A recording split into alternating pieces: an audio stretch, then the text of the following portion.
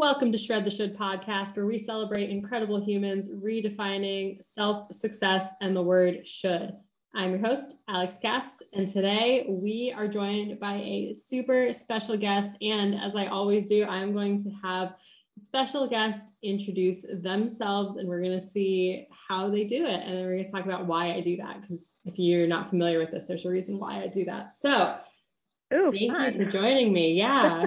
You're like, wait, what? Like, oh, no pressure. There's so many podcasts I've been on where it's like, give me a bio and I'm going to read your name and I'm going to read your background. I'm going to read all this stuff. And I like to have guests introduce themselves, and I'll tell you why after you do it. My name is Caite. I am a holistic health coach and registered nurse. And I work with clients to help them regain trust with their bodies and ditch the diets and live happy. Love that. Okay. And now, who are you outside of what you do? Oh, love that. I am a dog mom.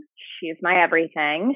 I am an avid outdoors person, though I confess last few years haven't been as much so, but I love, being in the woods, being on the river. And I love to laugh.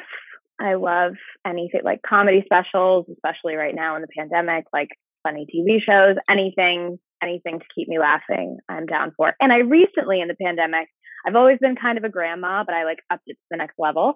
I picked up a hobby. I started doing cross stitching. Don't know if you're familiar with that is. It's like needlepoint. So those are little odds and ends about who I am. I love that. Yeah. And the reason I asked that question, it's always interesting to me to see what people lead with. Because I think when we come on podcasts, we're like in professional mindset and we're like, I am a coach and I am these things. And yeah. I talk a lot about mental health and identity. So I always like to just see how people define who they are, what they do, what they care a lot about, and what they lead with. So awesome. Thank you. Yeah, it's the dog, always. And always the dog. Same. I agree. You have to lead with the dog. So you do a lot of things. And one of the things that you do is focus on helping people heal their relationships with food and their bodies, right? Through intuitive eating. Yes, absolutely. And I work with clients one-on-one. And I have also now I'm in the third round of my intuitive eating group, which is specifically tailored to women. So loving that. I've had great success with that. It's been very gratifying to help women reconnect with their bodies and learn intuitive eating and sprinkle some women's health in there too, which I'm very passionate about. So I would definitely say I think we're very similar in the sense that intuitive eating is just where it's at. So I do that in the group setting, and I do work with people one-on-one as well, but it's always kind of through that intuitive eating, non-diet, health at every size lens. Mm-hmm. Yeah. And for anyone listening to this, we just did an awesome Instagram live, very short version where we were myth busting some myths around intuitive eating and what it is. And in that conversation, I think we both talked a little bit about how our mindsets around food have evolved over time. And for me personally, I haven't always been anti-diet or, an intuitive eating coach, right? I've really, really shifted. And I was telling you, there was a time where I was tracking macros, right? There was a time where I stopped doing that. And I thought that I was quote unquote good now, right? Because I was not tracking anymore, but I was really obsessed with food quality. And we'll go more into this, right? But I feel like anyone who ends up doing this work has their own deep history with food. And it takes a lot of bravery, whether you're coaching or even just being coached. It takes a lot of bravery to separate from diet culture because it is so mainstream. And it takes a lot of bravery to say, the things that I've always been doing may not have been the best for me, even if everything in society is telling you that that's how things quote unquote should be, right? Even if everything in society is telling you that this is how it is. And if you can't stick to it or you don't want to stick to it, something's wrong with you. This is your fault, right? So it's a journey. Obviously, that's not true, right? It's not your fault. There's not anything wrong with you if you want to break out of that mainstream narrative. But I'm curious for you. I'd love for people to know even more about you before we start talking about what intuitive eating really is. What got you started on this path of, I know you're a nurse, right? You've been in the health space. So what got you started on this path of saying, you know what, no, there's a different way. I'm going to go anti-diet. I'm going to go intuitive eating. Totally. So I love how you said that we all have a story, and surely everyone who works in this space, it's because we found this space because we were doing things a different way and we realized it didn't work, and we, for whatever our history was, healed or started to heal that relationship. Improved. And that's why exactly, where it's all a journey. Nobody's ever fully arrived, and that's totally great. But so for me, my journey started, I would say I was in high school when I really first stopped trusting my body. I think that's a pretty common narrative, especially for women in this culture. My body started changing and I was looking more like a woman and less like a girl. And I didn't like that. And I was trying to figure out how I could keep my body staying the same and kind of fitting into that narrow idea of like what is healthy and thin and small and all of that. And so to make a long story short, I begged my mom to take me to a nutritionist who taught me how to calorie count and taught me, all these things that really stuck with me because I was a very impressionable 14-year-old, thought I was going to like a trusted authority. Taught that typical like eat 1,500 calories, work out for 300, net 1,200. This is how many calories it takes to lose a pound, et cetera, et cetera. So that was kind of the beginning of the downfall for me, just in terms of really being focused on numbers and how much I was eating and also how much I was exercising, trying to quantify that. And that stayed pretty consistent. And I would say at some points, like in my late teens, early 20s, that kind of college time got worse. I know on our Instagram live, you brought up a great point, which is that like when your relationship with food is interfering with your relationship with any other facet of your life, but I feel like relationships with other people particularly hits home. And for me, I'll never forget, there was a morning when my group of friends in college wanted to like take a day trip somewhere. And it was like I couldn't not work out because I was so obsessed with it. And I had this fear that like if I didn't work out, run on the treadmill, whatever, I was going to gain weight. And so I like made my friends wait for me. Like they adjusted the timetable so that I could go to the gym. And I didn't feel good about it. But at that point in my life, it was like a compulsion that I couldn't get away from. And I will always look back on that and feel sad about it because it was like, that was 2 hours that I could have been with my best friends who I now don't get to see very much. But I feel like what we talked about on the live, it reminded me of that story. So I've had my own past with restricting food, trying like every diet that's out there. I would consider myself on more of like an orthorexia path. So for those who are listening who don't know, orthorexia is an obsession with eating all things clean, and then in some cases using exercise as a means to purge. And that was definitely me. I was definitely the person who I knew exactly how many calories was in what I was eating. And if I had, indulged in something the next day, you bet I was in the gym making sure I was burning enough calories. Fast forward to being a working professional, I was still in that mindset, working a very stressful job. And I was completely stressed, inflamed. I was restricting food and over-exercising. And eventually I had a breakdown, really. I was going to leave my nursing job at the time because my now husband was leaving for grad school. So it was kind of the perfect time where I needed a break and a reset. And we moved away for 2 years. And while I was there, I decided to do a health coaching certification. It was something I'd been wanting to do for a long time.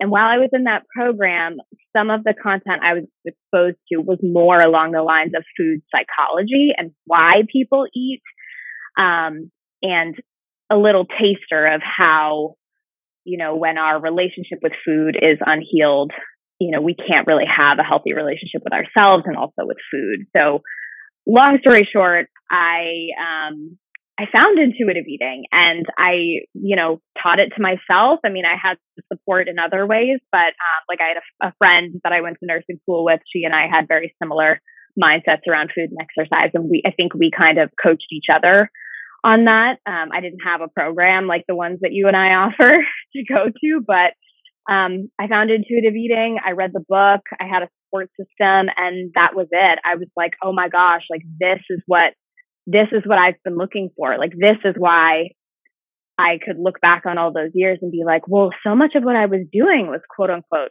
healthy, but why didn't I feel healthy? And why wasn't I happy? And why was I in emotional pain and physical pain? And when I found intuitive eating, and I realized, I was like, this is it. Everyone needs to know about this because so many of us are struggling. And then I went on to make this program and work with folks, and that's how I got into the space. Wow, I love that. And for anybody listening, we are going to very soon talk more about what intuitive eating actually is and what it is and how it can help you. But just want to say, as I was listening to that, I was remembering pieces of my own history with food and with exercise that I think I had just completely blocked out. Like, you're talking about the beach, and I was like, oh my God, I had this exact experience and I didn't even remember it. And yeah, I think orthorexia is my theme of the week because it's National Eating Disorder Awareness Week. And I'm pretty open about it. For anybody who doesn't know, like, I've struggled with a lot of different things. I guess technically I would say bulimia, but I never called it that at the time. I guess technically I would say binge eating, but I never called it that at the time. And then I guess technically orthorexia, and I never called it that at the time. And I think one of the things that diet culture does is this obsession with how your body looks, with what you're eating, with how quote unquote healthy things are, right? That's just so normalized that you're praised constantly, that people are looking up to you as a role model for how disciplined you are, how much willpower you have, right? I wish everybody watching could see my face and like how many air quotes I'm making, because like, right, it's not about discipline and willpower.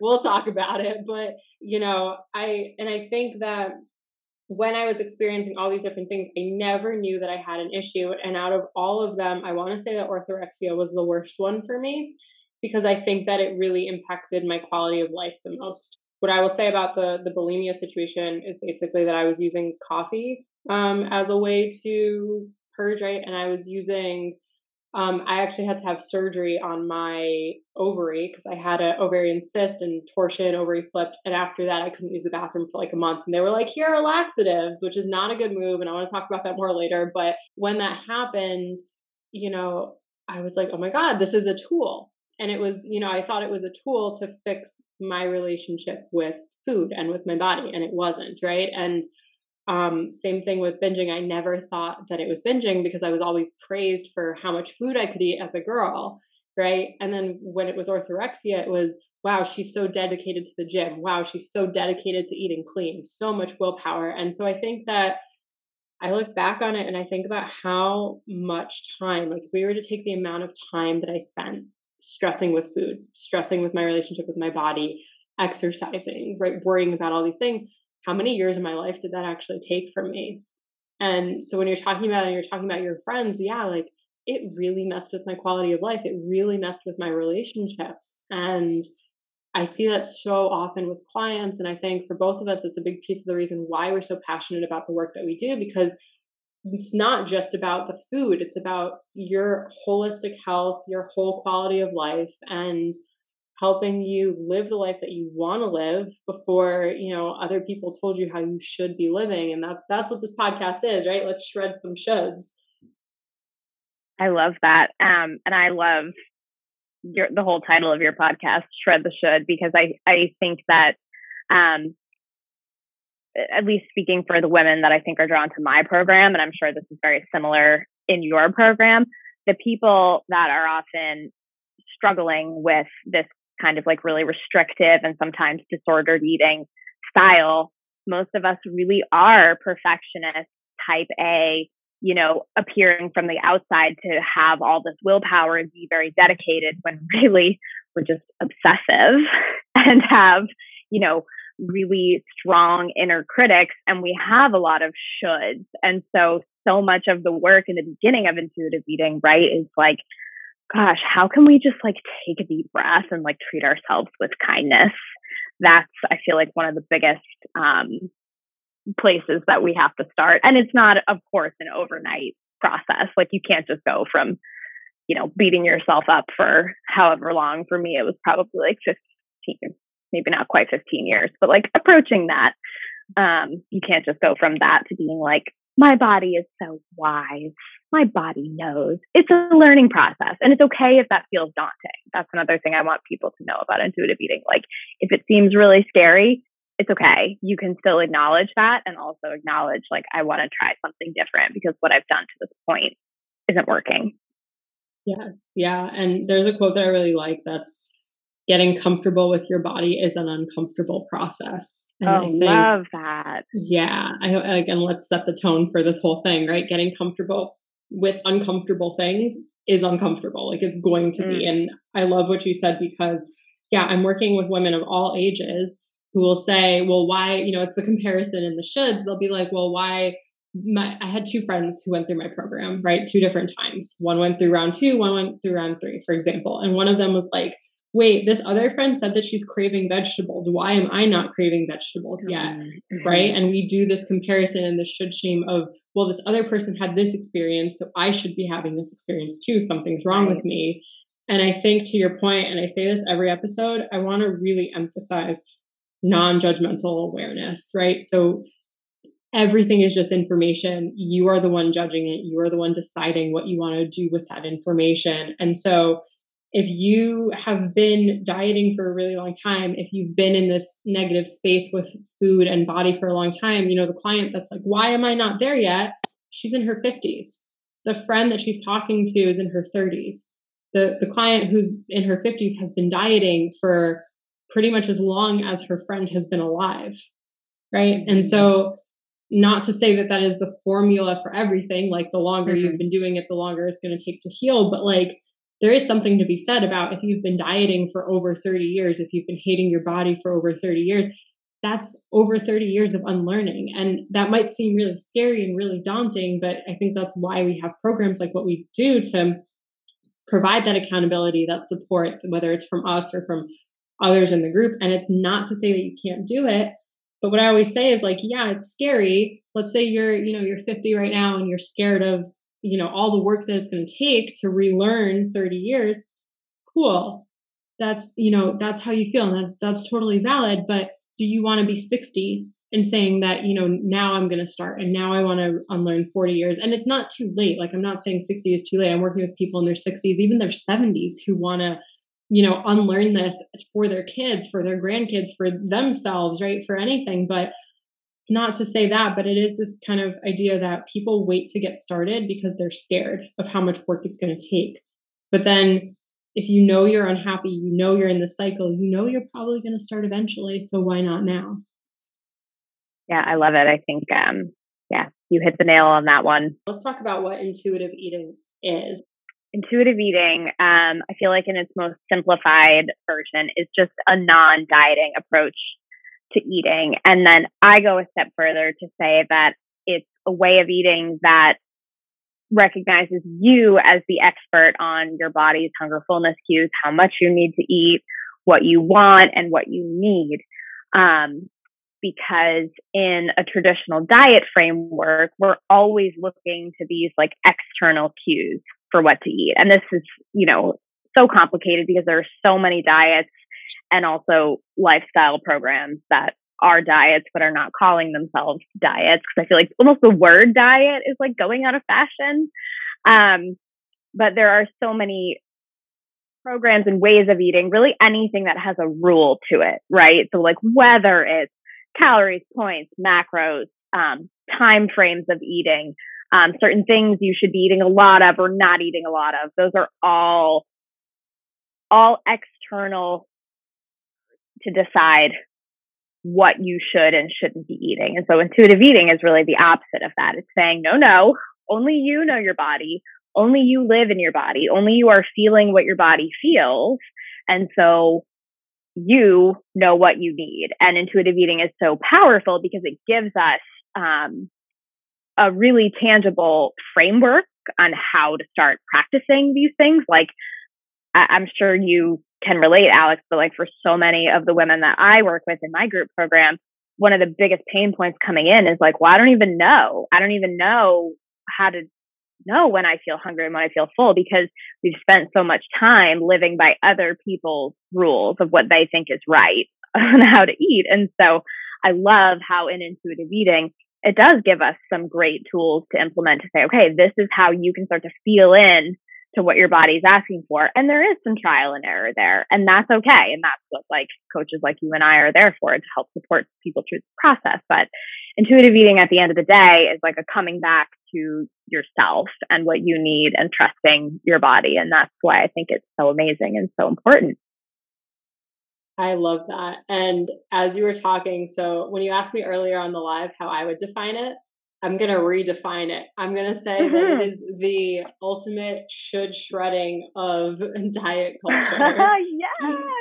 Because as you were talking, like, you know, you kept bringing up the word should, right? The way that you should eat, how much you should be eating. There's all these rules around it. And it really is shredding the shoulds of diet culture and what you've been taught versus being able to trust your body's innate needs, being able to trust that relationship between brain and body. And I think often we're taught that we can't trust ourselves and we need to disconnect, which is the opposite of what we actually want to do. I couldn't agree more. That's really like, I don't know if I need it printed like on a shirt, like on a sandwich board, like in a tattoo form. Like, that is one of the things that I feel strongest about, is like why diets are so harmful, is that at the end of the day, they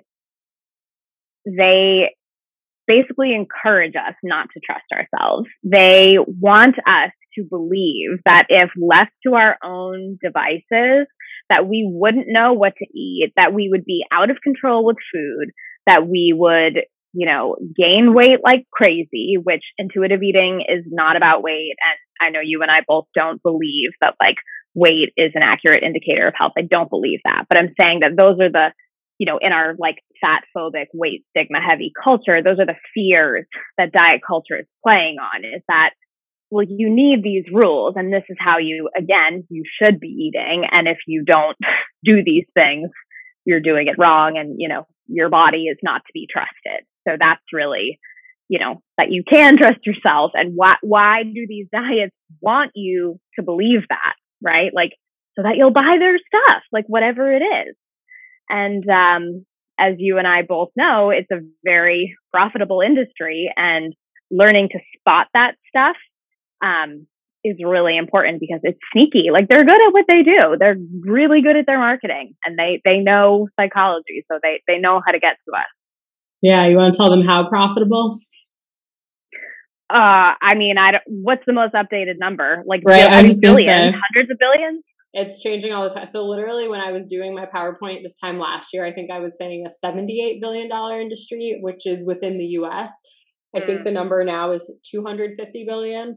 And I forget if that's worldwide or in the US, but yeah, they make buttloads of money off of making us feel like we are a problem, like our bodies are a problem. And it's everything, and it's everywhere. And it's so easy for us to fall into this trap and not even recognize it, because yeah, our health is important, and they put everything under this disguise of health, right? Absolutely. Yeah, absolutely. I was just going to say that's like one of the biggest misconceptions of all, right? Is that like our health is measured accurately by our weight. And so that's how diets kind of make it a morality thing. Like, oh, you're doing this for your health, when we know that like the diets don't work. They were never going to work. They're going to set you up to be on one diet, move to the next, which is still profitable for them because everybody's making money, right? And then ultimately, it doesn't even serve your health. And I'm sure we're going to talk way more about that. So that's the biggest, like, I mean, it just makes me rage that they convince us that we're doing this thing for our health, when in actuality, repetitive dieting and weight cycling is actually damaging to our physical body, our health, our mental health, So it doesn't even work, but they convince us like it's our problem and it's the right, we should be doing that. Oh, makes me so mad. Yeah. 100%. And for anyone listening, the statistic is something like 95% of dieters regain the weight within 2 to 5 years. And so what happens is, as a kid or as a teenager or as an adult, maybe your body is doing what bodies do and it's changing, and that's natural, right? So, you're talking about being younger and your body's going through puberty, and now you're like, oh my God, what is this? I must be doing something wrong. Or maybe you're getting messages at home that you're doing something wrong because like your parents don't know what's happening, right? Maybe your development looks different than theirs. Maybe you're getting messages from other kids at school who are teasing you because they're not developed yet, like whatever the thing is, right? And we immediately go into this place of like, I must be doing something wrong. I need to regain control. I feel out of control. And so enter in some diet, which all of the diets are pretty much the same thing, just repackaged, right? We had Atkins in what, like the 80s, 90s, and now that's got shiny new wrapping paper and a bow on it. And it's what now? What's the equivalent? Atkins? Keto. Like keto, yeah. I was going to say keto. It's that like high fat, high protein, low carb, right? Mm-hmm. Yeah. So all of it's just repackaged. There are diets that have happened in the past where people have been like, this doesn't work, or there's a lawsuit, or whatever situation, and it's brought back with a shiny new bow. So we're constantly trying things to regain control and thinking that it'll solve the problem because we've been convinced that your body's a problem, which it's not. So you're like, this diet will help. Or a lot of my clients, their parents put them on Weight Watchers at like age 10. Right. So you're so young, you have no idea what's even happening, but somebody else is making these decisions for you. And then when you're in the 95% that the diet doesn't work for because it's not designed to work, right? But when that happens, then it's like, well, what's wrong with me that I couldn't even do this? Or maybe somebody else is telling you that. Maybe your parents are telling you that. Like, it was all laid out for you. Weight Watchers gave you all the points. They told you exactly what to do, and you still couldn't do this, right? So when we talk about should shame, you're in this cycle of like, I'm doing something wrong. Something's wrong with me. So the diet doesn't work. And it's like, okay, well, Weight Watchers didn't work, but like Noom promises they'll be different, right? I was hoping you were going to bring up Noom. Yes. Oh yeah. We'll do a whole Noom thing. Right. But it's kind of like the shitty ex that keeps promising you that they're going to be better next time. Like that's what this is. And it's like, okay, well, Weight Watchers didn't work. Noom might work. Let me try Noom. Noom doesn't work. Let me try keto. Keto didn't work. What's wrong with me? I'm trying all these things. It must be me. I'm the common denominator. And it makes you feel so, so bad. And because most people don't realize it's not designed to work. It's designed to keep you coming back. It's designed to keep you spending more money. And I feel like, I don't know if you can relate, but so many of the women I work with, like that whole mindset as well of like cycling through these different things and getting ready to be at the next one. Like that comes up a lot when we do intuitive eating, because I think for many of us, people feel it's just because of the habit of like going from one thing to the next. It's like, oh, this is like the next thing. And we also get a little bit impatient with it because it's like, well, like I'm used to like being on this thing for X amount of time. And then it's like either like it worked or, well, we always know it doesn't work. But I feel like it's important too to notice when that comes up in intuitive eating, because it's like we're so used to being on this hamster wheel of like, it doesn't work, on to the next thing. And it's just interesting because we've been doing it for so long. Yeah. And then it's like, how are you defining works, right? So like, if your goal is, I'm making something up, I'm going to drop 30 pounds in 30 days. Please don't do that. But like, if that's your goal, right. And you drop it. So you consider that to be a win. You consider that to be a success. It worked because your goal was to do that. But how did it work? What did you do to get there? Is that sustainable? Probably not. Did you negatively impact your health in the process? Probably, right? And so if your definition of works is just, my body looks different, number on the scale is different, whatever, then, if it's only designed to work for a short period of time, like get you there in 30 days, it's like, well, then what? Now what? What do I do? Then what? Totally. Did it really work? And to your point, like with the rebounding, which we know is a thing. And again, it's not about the weight, but the point is that it doesn't even work because the weight comes back on. It just does. And so, yeah. And I feel like too, just like the damaging backlash effects of the dieting, like it came into my mind when you were talking about Weight Watchers. I have a client that I'm working with now who had done Weight Watchers for a long time, and she could not get past fear around olive oil, because in Weight Watchers, it's a point system, right? And I mean, fortunately, I've done a lot of things, but I have not done Weight Watchers, so I don't really know. And I don't know the rebranded like WW. I just don't know the ins and outs. I mean, I know it's points, and I know generally how it works, but I don't know how they decide. I mean, I think it's ultimately just calorie density. So like olive oil is like, and a small piece of avocado is like significantly more points than even like, you know, a highly processed like diet bar, because that has, again, air quotes, if you could see us, less calories, and the olive oil is more calorie dense.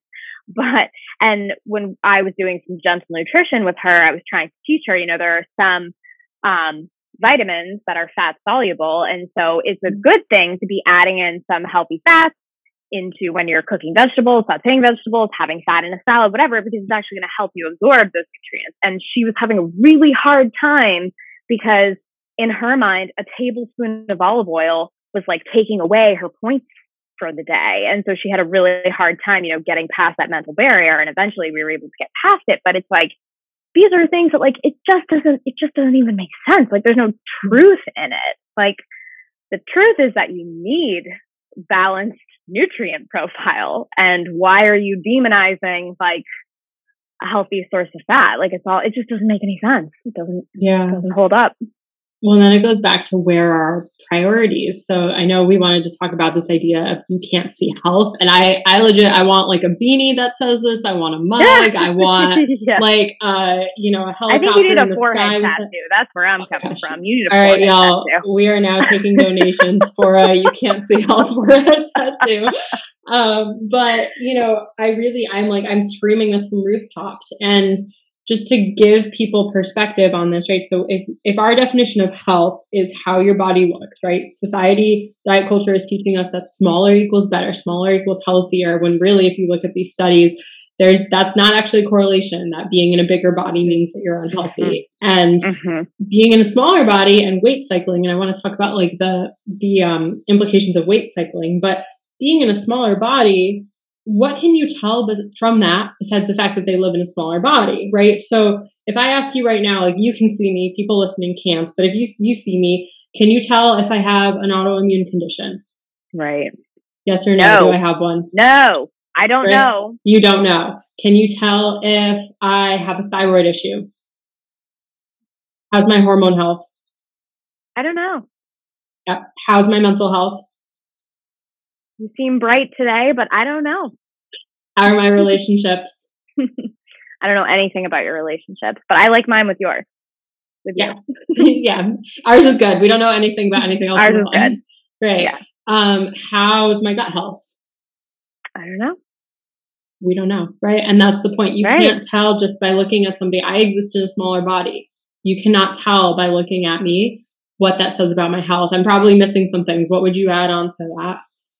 No, I think you gave a pretty good, you know, like holistic snapshot. And I mean, I think I love that you highlighted some important like physical things that you can tell. Like, I mean, I would take it even further just into the like all the other areas of life. Like you brought up relationships, but like, did you say mental health? I'm sure you did. Yeah. Mental health and like joy, like you have like hobbies and creativity, like things like that. Do you love your space? Do you love where you live? Like those kinds of things. Those all impact our health. Like, are you getting fresh air? Are you getting some vitamin D? All those things. Just can't tell that by looking at someone. Yeah. And your relationships, not just like romantic, but in general, quality of relationships is really correlated with quality of overall health and mortality and all of that stuff. You know, I want to give people like a really personal example because I've been a little more open about my health stuff recently because it's still kind of new for me on Instagram. But just to kind of give you like a history on this, I used to have a 6-pack and I used to get praised on the 6-pack all the time, right? And people assumed I was so healthy and I was so strong. when I had a six pack, I actually broke my back twice, right? And I had all these stress fractures and all this stuff, but people assumed that I was healthy because of the six pack. My relationship with food was not good. I felt like I had no friends. I was depressed all the time. I was in the gym all the time. I had no life outside of the gym, right? So my overall health was not good. Fast forward, like I also had all these gut issues at the time. Fast forward, dealing with gut issues for years, depression, anxiety, everything for years, kept getting praised on my body, right? And people would look at me and I'm like, but I don't feel healthy. I feel like I'm inflamed. I felt like I was in the gym 3 hours a day. Fast forward to actually during quarantine where my heart started shutting down. And my relationship with food has been good for years. Like I've been, out of all this other stuff that we talked about for a long time. My heart started shutting down because of a folic acid deficiency.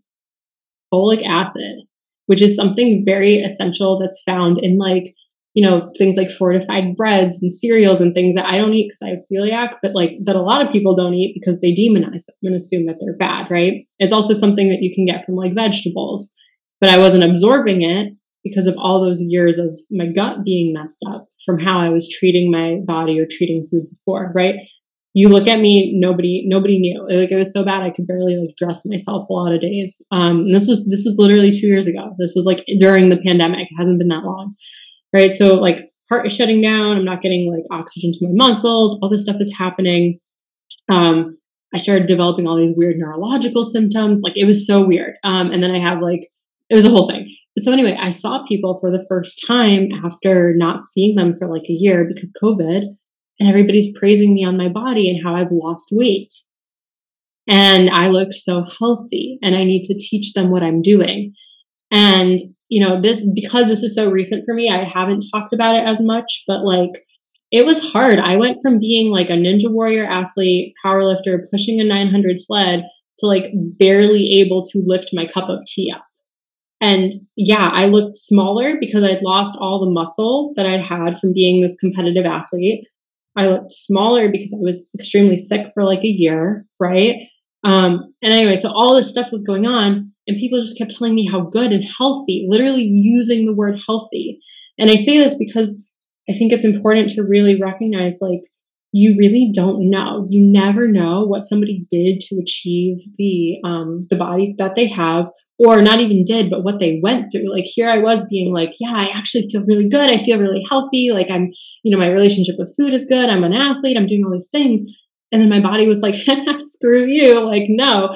And, and so for me, every time somebody told me I looked healthy, I even was praised at the doctor's office that I lost scale weight since last time I was there. And I literally snapped at her and was listen, this is all my muscle that I worked really hard for. And I thought I was going to die. This is not what we're focusing on right now. So that just shows how almost brainwashed we are, how conditioned we are, and how embedded it is, and how you never really know. So that's why it's so damaging when you make comments about health being related to body size. One of the reasons, right? And on the flip side, being in a bigger body makes people, the way that we talk about it, it makes people less likely to seek medical care because oftentimes conditions are just swept under the rug and they're just told, well, if you just lost weight, I saw a thing about somebody coming in, they were depressed, their grandfather had just passed away, and they were the doctor was well, if you just lost weight, then, maybe you'd feel better. And it's well, hold on, that's not the problem, right? And so this is how weight stigma shows up in our society, and it's really, really damaging. So anyway, went on this whole tangent because I really just want to make people think, and I have no problems telling that story if people comment on my health, because and at first I did, because I'm oh my God, what if I made her feel bad? I said this to somebody, I'm I think I made her feel bad. And then I was you know what though? I want people to get it, because I want people to really, sometimes you need to hear a story like that to second guess your relationship with these things. Rant over. Yeah, no, I love that you shared that story. And that's something that I talk to my clients about all the time. And more just, I think the people that I work with are at a place where they're being very conscious of how they talk about weight to others, but it's also more how to see it and how to deal with it when maybe it's done to you. And to do that, we have to first question our idea, right? Of how do we believe, our health is impacted by our weight? And we have to do a lot of myth busting there, and how just to underline, what you said in the story that you shared, like commenting on someone's appearance at all, whether it's losing weight, gaining weight, it just goes to show you how out of touch we are, because you, just like you said, you don't know what happened to that person. If they're sick, you don't know if that person is binging and purging. Like, you don't know what kind of behavior you're praising. And when you do that, it reinforces the behavior. And of course, if you're sick, that pertains a little bit less, but especially when we're younger and more impressionable. That happened to me when I was younger. Like, I had weight loss praise, and that was at a time when I was really in the thick of my orthorexia journey. And so the message that I got from that is that, oh, okay, so they're noticing I'm smaller, and smaller is better. So I should continue to be doing what I'm doing because people are noticing, people are paying attention. And that also gives people the impression that their body is always being evaluated and that how their body looks matters to you. So best policy is say nothing. Like, if you want to give someone a compliment, you look so happy. I love, you mean so much to me. You're such a good, there's so many other things you can say to someone to compliment them. And I think that, like, we're getting better at this, at least in our space. But I think weight is also kind of like the low hanging fruit. Like, it's like, oh my God, you look great. You look great. Like, let's check ourselves before we do that. You look so happy. I'm so happy to see you. There's lots of other things we can say that don't make people feel like we're looking at the size and shape of their body, and that matters to us. Yeah, I totally agree. I think that's really important. And yeah, the whole thing about sharing that story is literally just to challenge you on, can you see health, right? You can't tell looking at either of us what things are really like. And like you said, it is the low hanging fruit, because that is the thing that you can see from the outside. And I think maybe part of that is our fear of knowing people on a deeper level, having deeper conversations, right? Whatever the thing is. I mean, even I was at a conference recently, and I was like, oh my God, what do I say to these people that I just met? So I go over and I make some comment about her, like, owl necklace, like physical aesthetic things. I won't talk about bodies. I won't talk about weight. But I'm like, oh my gosh, I love owls. I love your owl necklace, right? We're always looking for that easy thing to comment on. And I think the other reason we do it is because it's a reflection of our own insecurities when it comes to our bodies, right? So we see somebody and their body's changed, and we make a comment on it because maybe, how I've seen it happen a lot, where people are like insecure about their own bodies. Somebody else's body changes and it's like, oh my gosh, you look great. And internally they're like, shit, why don't I look like that? You know what I mean? And I think that healing your relationship with food and your body, like I said earlier, it helps everyone. I totally agree. It's like the whole notion that, like, self-care isn't selfish, right? Like, every time we make the effort to, like, heal our relationship with food, like, it's like a little ripple effect, like, because we're making ourselves happier and more whole. Our friends are going to see that we're happier and just, like, more at ease with food and our bodies. Like, our friends will see that, our family will see that. If one day you decide to have kids, like, your kids will see that. We're setting the future up to look a lot brighter in terms of, like, body neutrality, and, like, what you look like doesn't matter. It's important that you listen to your body and, learn what your body needs, because that will serve you the rest of your life. Like, that's the other thing that I think diet culture underlines that we're moving away from and trying to myth bust, is that our bodies are never allowed to change. Like, that's just an impossible feat. I mean, how can we not change? We're humans. Like, whether it's, just a simple, not that aging is a simple process, but like the most natural process of aging, or bearing children, or what happens if you're in a phase in your life when I'm not a runner, but like if you're training for a marathon versus when you're not, or if you're living through a global pandemic that's very stressful, or you're not. Like, how do we not give ourselves permission to change? Like, we're allowed to grow and change our personalities and our skills, but why is there this narrative in our culture that, like, our bodies are not allowed to change and we're not allowed to age, and we have to, like, look the same and fit in the same jeans that we wore in high school, and that, like, if we don't do that, then we're not healthy? Like, can we just pause for a second and question how ridiculous that is? It's ridiculous. Yeah. And who's profiting off of making you feel that way? Yes.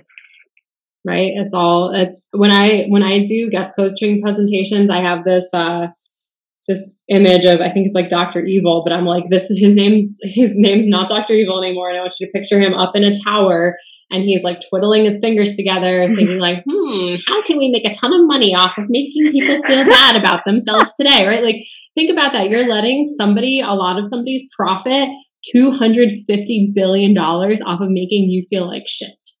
That's right. So not only are they making you feel bad, not only are they objectifying you, not only are they teaching you to objectify yourself, but they're making stupid amounts of money off of it.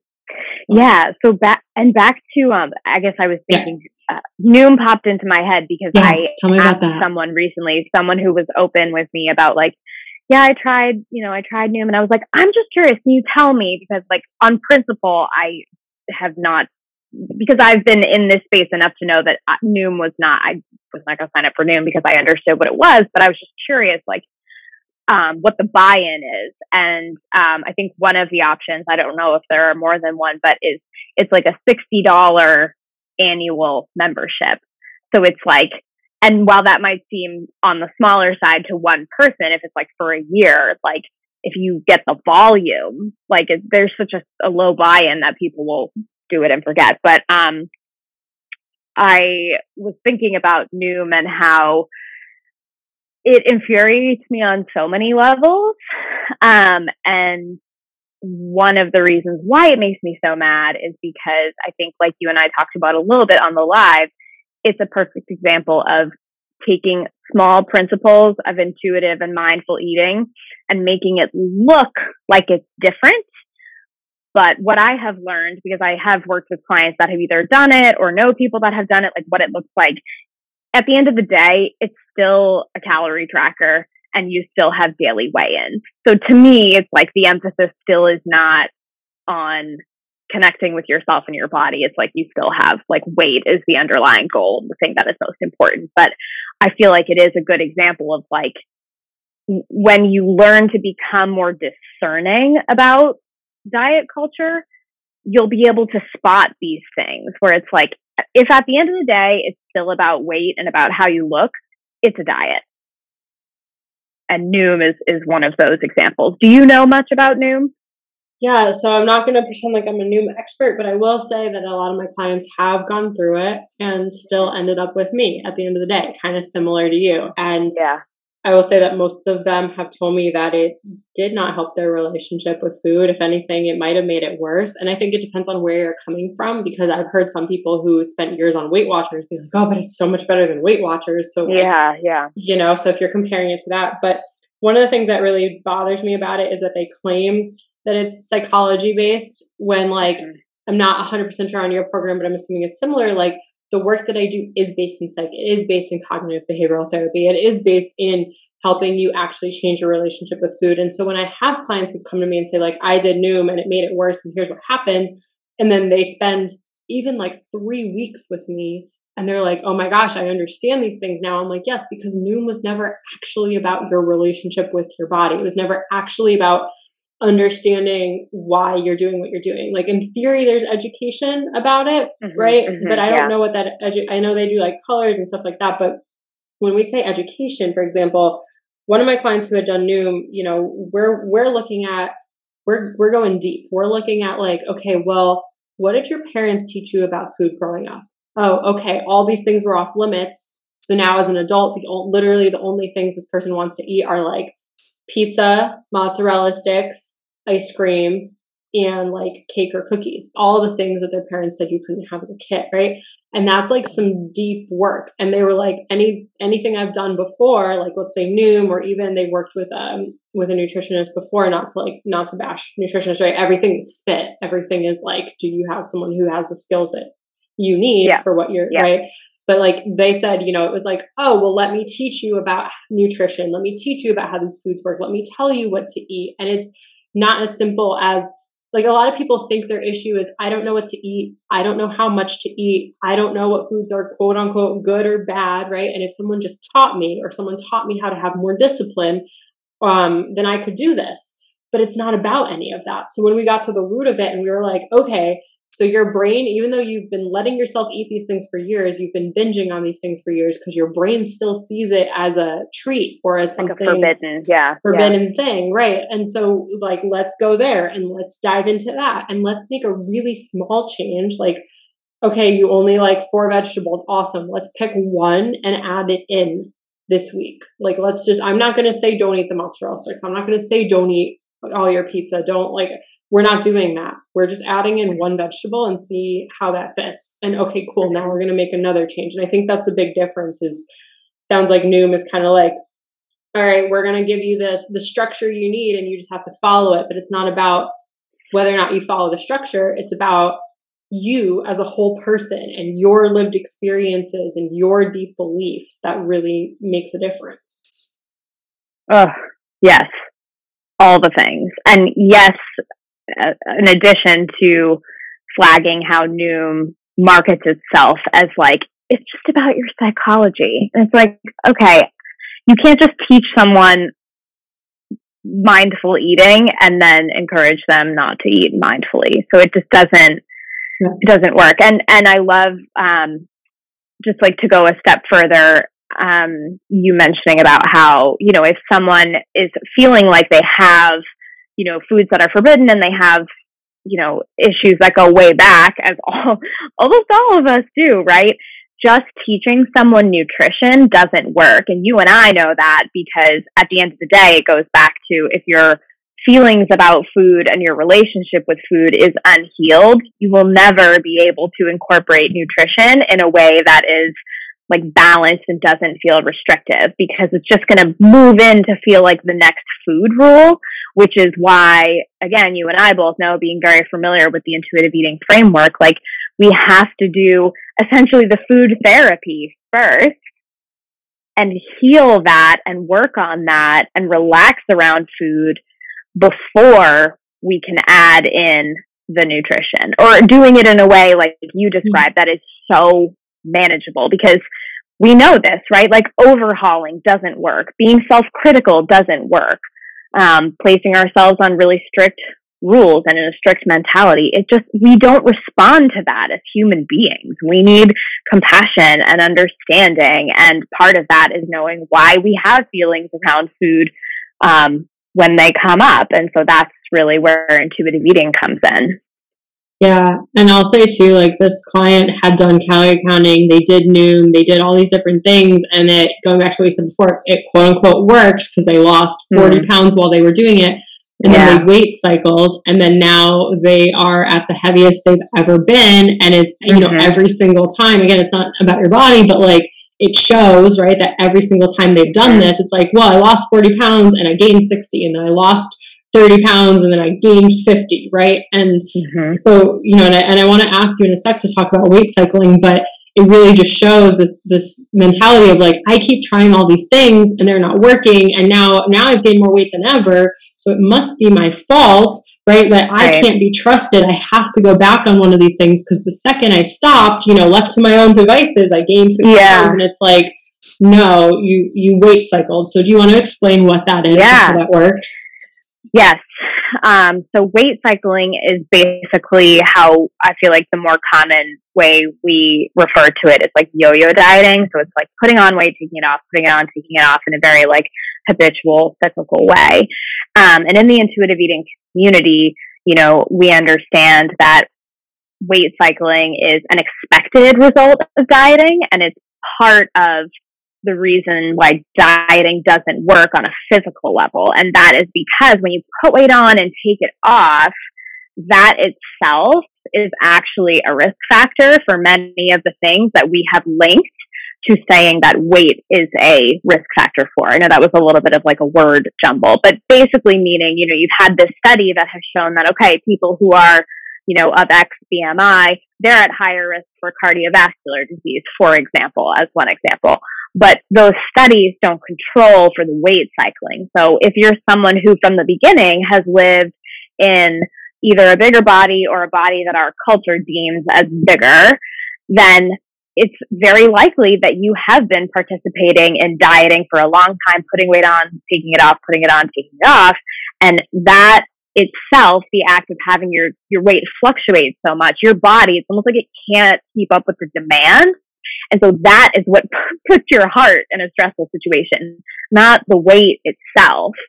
And so that's basically what weight cycling is. And I think it also highlights an important piece of why dieting doesn't work is you and I know that dieting in its like most simplified definition is a form of like temporary starvation or restriction. So whatever that restriction is, whether it's like portions, macros, calories, it's a way to like condense the amount of food that you're eating so that you can shrink your body, right? And I love how you said, you know you and I have worked with all these people who have done these diets and like, yeah, it works. And then after that, you put the weight back on. And we know that's because that's our body's natural response. When you restrict your calories and how much nutrition you're taking in, your body is like, okay, so this is all I'm working with. I need to figure out how to survive on this, because like from an evolution standpoint, that's been, the main goal is just to figure out how to survive. So our bodies are really smart and they will adjust based on what we are consuming. But if you're on, that insane 1,200 calorie a day diet, maybe you can grind your way through that for however long you're on the program. But then when you stop, your body is going to be starving and it's going to be used to being on this condensed calorie state. So that is going to lend itself to putting on weight because your body wants to hold on to things to make sure that you can survive. And then that's the added element of like, oh my God, I failed. I put on the weight, when really it's like this is a physical response of restriction, not to mention all the psychological damage that comes with that. But that's why coaches like Alex and I are not surprised when people say, I couldn't do it, and then I felt completely out of control of food, and then I put all the weight back on, and I failed. Yeah, and 100% to all that. And I also just want to say that this happens even if you're not like anorexic, right? Because that's Absolutely. Something that people say a lot. Oh my gosh. And we could go so much further into, I wish I had like a good statistic in front of me, but the percentage of people that are in like a quote unquote overweight or obese BMI who have eating disorders, and where the eating disorder stigma is there as well, because you have, because of the fat phobia that we have in our culture, it's people who are in bigger bodies that are going to feel that additional pressure to make their bodies small. And so they're going to be engaging in these behaviors. And then that's further going to damage their metabolism, furthering the weight gain. So it's really just a really difficult cycle. And in terms of like access to care, especially in the spirit of like the upcoming week and the eating disorder awareness, like eating disorders amongst people who do not look like they have eating disorders is very high. Yeah, no, that's a really good point to bring up 100%. And so when, again, we talk about how your health is impacted, this is one of the ways, right? Is like that weight cycling. So your body has always wanted to maintain homeostasis. There's this thing called set point theory, right? Where it's kind of this range where your body feels its best, where it's its healthiest, it wants to be there. And where your body is its healthiest and where it's its happiest isn't necessarily where we think our bodies should. Like, let's bring the should back into it. It's not where we think our bodies should be. And that's going to depend on when you grew up and what you grew up watching. If we're growing up watching Friends as kids, and I always give the example of like Phoebe and Rachel turning sideways and they disappear, and that's what we're going for, right? Then that's our ideal and that's our should. And that's like, I should look like this. And even though all these other health things, right, weight cycling, heart issues, whatever is happening, we're focused on how we look from the outside. Oh my gosh, that Friends example is totally triggering. That it still is like my favorite show ever, but yeah, growing up with that as like one of the examples of like beauty Really tough. Really, really tough. I got that example from one of my clients because they were talking about that, where it's like, that's what they grew up with. And so that's where they thought they should be. And it's like, they kept weight cycling. And, you know, in the process, we're not taught what that actually does to our health when we cycle. We just think that when we got bigger, that meant that we were unhealthy, and then we fixed it because now we're smaller again, right? And we got bigger and we kept fixing it, and we don't realize what's happening underneath. It's like we're focusing on the outside of the car and how shiny it is and how the car looks, and we don't really either know or don't care about what's happening under the hood, as long as the car looks pretty. You know what I mean? Yeah. Absolutely. Yeah. So that's a really important point. And then the other thing I wanted to touch on a little bit more is about intuitive eating specifically, because I feel like we're talking about all this stuff that's so important, but a lot of people think that intuitive eating is just kind of this like hunger and fullness diet, right? Or going back to like our bodies can't be trusted, is just like eat what you want, when you want, right? All of that. So can you explain a little bit more for people listening about how that actually works? Like, obviously it's a process, right? And it takes time, but what does that look like? Because we know that we do care about nutrition, right? And it's not as simple as like, no more rules, like, no more rules, but like, no more rules, it's a free-for-all, the only thing in my fridge is cake. Like, that's not how intuitive eating works. So can you explain a little more about that? Totally. So I think this is such an important point to highlight, because it really is like one of the biggest misconceptions I feel like that is like publicly out there and that I run into with people that I work with. Intuitive eating, at the end of the day, as we have said, is about getting back in tune with your body, what you need when you're hungry, when you're full, and then also about how food feels. And that's how you start to piece together what you need. Like, you know, if I eat a piece of cake on an empty stomach when I'm really hungry, how does that make me feel? Versus I have recognized that I'm hungry, and I've done that experience with having a piece of cake on an empty stomach, and it actually gave me a stomach ache the last time I did that. So I recognize that, like, I'm, you know, at a hungry level and I need something with staying power. That's kind of where the nutrition piece comes in. But before we can approach nutrition, like we talked about a little bit, nutrition, if we don't deal with our feelings around food, is going to turn into just like the next food rule. So yes, there may be a time in this process early in intuitive eating when it may be uncomfortable to feel like you're supposed to let yourself like have what you want. Like this definitely happened to me in my personal intuitive eating experience, where the foods that I had previously restricted, I was craving more often, because kind of similar to your client who had been told like, I can't have mozzarella sticks and pizza when they're very little. We have this like story about that's a forbidden food. And so when we're trying to, you know, participate in these intuitive eating principles, like reject the diet mentality and like make peace with food, sometimes in that learning process, we may find ourselves thinking about these foods more and craving these foods more, because that's a new experience to us, to feel like, okay, I'm not restricting myself. And what I would just want people to know about that is that it's expected. You don't have to be afraid of it. And also it's temporary, because in this learning process of intuitive eating, you know, you will recognize what it feels like to be hungry and what your body needs to feel good when it's hungry. And that's going to change for a variety of reasons that we've talked about based on like what's going on in your life at that time, maybe what the season is, like many of those things. So it's not, and it's also recognizing when we are eating for emotional reasons. Like there's a lot of education in intuitive eating around emotional eating, which I think gets very demonized in diet culture. Like, food is fuel. You should never eat, you know, for emotional reasons. And that's just like entirely unreasonable, because food is emotional. Like I just don't, but I understand, because I have lived that narrative as well. Like, oh my God, I just ate because I was stressed and I'm so guilty about that. And, you know, intuitive eating is so amazing because it does help us eventually be able to discern when, oh, okay, like, am I eating because I'm bored?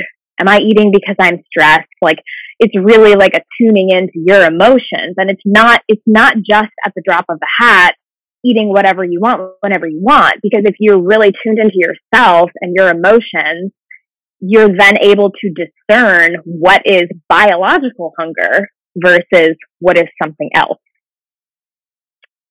Yeah, 100%. And I think too that going down this journey also helps you recognize other areas of your life that might need a change, right? So, for example, one of my clients finds herself eating a lot of the time out of boredom, out of stress, or out of emotion, right? And so I like to use this analogy of you get to be the detective, right? And you're just like collecting clues, and then we can work together and figure out what we want to do with that information. But so as she's on this detective journey and we're figuring out, well, what's triggering this, right? What's happening here? It's like, oh, well, all of this is either related to work or it's related to her feelings around food, which are making her more stressed and feel more out of control, right? And so for example, that kind of led her to realize she needed to leave her job. Like, that it wasn't just she's not stress eating anymore. She's not boredom eating anymore. I'm not going to say like never, right? Like there are still times where it might happen, but it was like every day, multiple times a day. And now it's like, I had a really stressful day yesterday and this happened, but like it's the only time it's happened during the week, and being able to have that non-judgmental awareness because we're humans, right? Like things happen. But in that process, she's really improving her relationship with food. Every week I talk to her, she's like, oh my gosh, I'm not doing this anymore. And I'm doing this, and I listen to my body, and I knew when I needed this. But in the process, she realized that she needed to leave her job, and it wasn't like a place where she could set a better boundary at work. It wasn't a place where she could set a better boundary with herself. Right?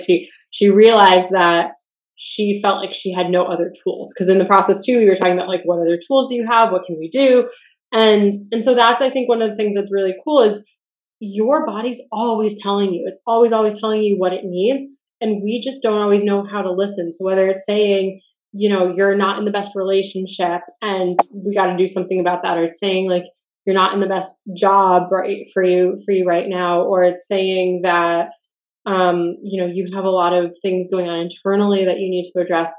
We don't listen. Or my favorite, it's not really a favorite, but like, people who work long hours. This was me. I used to work 80-hour weeks, right? And I would work these long hours and keep telling myself like, you can't eat until, you got to just keep going until you're off the shift. But now that we're working at home with COVID, a lot of people are working at home and they're imposing that on themselves. Like, I'm hungry, but yeah, I have to finish writing this email first, or I'm hungry and I have to finish another hour of work first. So we're doing these self-imposed rules that bring us further and further away from what we actually need. And then we're like, well, why can't I listen to my body? And so in that process of figuring this out, it opens up all these other conversations, all these other areas of how should shame is showing up in your life, and how you might be people pleasing or trying to be perfect at other things, or self-imposing burnout or lack of boundaries. Like all of this comes up, at least for me and my clients, when we're doing this food journey.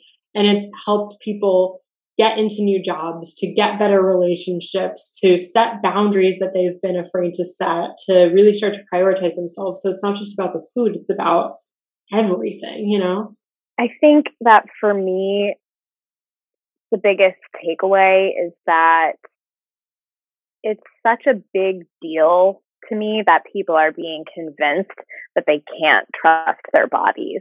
Because if you feel like you can't trust your body, that also ripples out into so many areas of your life. Like just feeding yourself and keeping yourself alive is the most basic need, right? And if you feel like you can't trust your body, you can't trust yourself, that affects everything in your life. And so that's been one of the most gratifying things for me to see in working with my clients, is how healing their relationship with food and their bodies makes them happier in their life, more relaxed in their life. It does improve their relationships. And, just that, why that messaging is out there, and understanding, like you and I have talked about, that it's out there because somebody is profiting from it. And until we understand that, it can be very difficult to break out of this mindset, because they are very good at what they do and they are very convincing. So, obviously intuitive eating is a very complicated and important process, which is why Alex and I both, work with clients on this and have courses that specialize in this.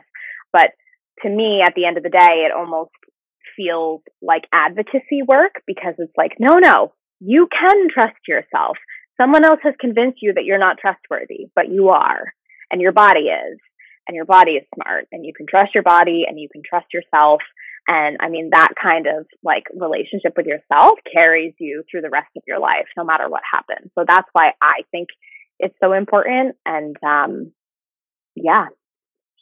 I think a really important point about trusting your body too is that the relationship you have with yourself and the relationship you have with your body, that is the longest relationship you will have in your entire life.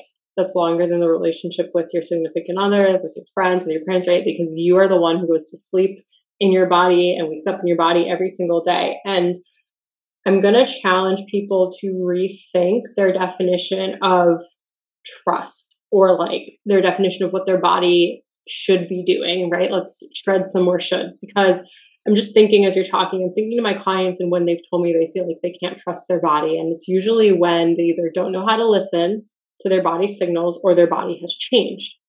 And not knowing how to listen really comes from, it's not that you don't know how, it's that you've chosen not to over the years. Your body has said, here's what I need. And you've said, no, be better, be stronger, right? Be more disciplined. I'm not going to listen. If your body says, I need a rest day. And you say, no, you need to go to the gym. Or your body says, I need more food. And you say, no, you've eaten enough for today, right? Which is all based on societal things that we've learned. That's one, or even just like, again, going back to the work example, when you're allowing yourself to eat, how far before bed, if you're hungry, but you're like, no, it's too close to bed, I can't eat. And then you're awake all night. These are all examples of when your body says, hey, hi, help, need you. And you're like, nope, I know better. And the other one is when your body changes.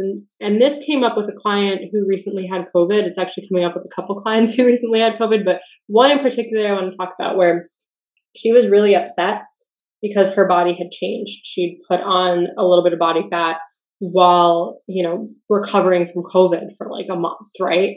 And she was really upset and she felt like her body had let her down because during this time it had changed.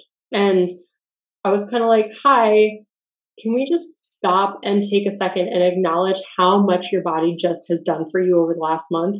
How your body looks is always the least important thing about you. But when you have COVID and you are this sick, it's really like your body does not care how it looks. It cares about keeping you alive. It cares about helping you recover. It cares about making sure that your heart is functioning properly, that your nervous system is functioning properly, that everything is functioning, right? And COVID or not, your body is dealing with so much every single day. Like, how many functions it has to go through just to allow you to live the life that you have and be able to do the things that you love. And if you're not addressing other things in your life, like your stress levels, right? Like your relationships, like how you feel about yourself and how all of that is impacting your body. We talked about this at the beginning. What's sending your body into fight or flight? If you're thinking my body has changed, it's my fault, it's my relationship with food, it's whatever, and you're not addressing, well, actually, it's because I'm super stressed out and I'm overworking all the time. I'm not sleeping enough. I've got all this other stuff going on. If you're not addressing that, like, again, like it's not about your body. You don't realize how much it's actually doing to help you get through all of that. It doesn't care what it looks like. It cares about keeping you alive and happy and healthy. And like, do you ever say thank you? Right? How often do you do that? Or do you just tell it that you can't trust it and this is the worst relationship ever? And like, why don't you just listen? Right? Because we have these like really toxic relationships with ourselves and our bodies, and we don't even realize that. Yeah, I always come back to like, how long have you been at war with your body? And like, aren't you tired? Like, are you done? Because I was done. Took a long time, but eventually I was done. And my God, I am just so much happier. And for my new definition of health, I'm so much healthier than I ever was. Yeah, me too. 100%. Yeah. Awesome. Well, I love this. Thank you so much for being on here. And where can people find you? I know you're in the middle of your group course right now, but if you want to tell Yeah. people what that is and, if you know yet when you're doing it again. Yeah, it's been such a pleasure. I love doing this with you. So on Instagram, you can find me. It's just my first name, Caite, and then underscore my married name, which still feels very strange to me, Sunderland. Um, and yes, like Alex said, I'm in the middle of the third round of my group coaching course for women called the Food Group Reset, which is an intuitive eating intensive. And because it's specifically for women, also has some like women's health and hormonal health, stress management, female specific information in there. So that program will be running again in mid-May, and I do already have a wait list, which is awesome. And I'm super excited to run it again.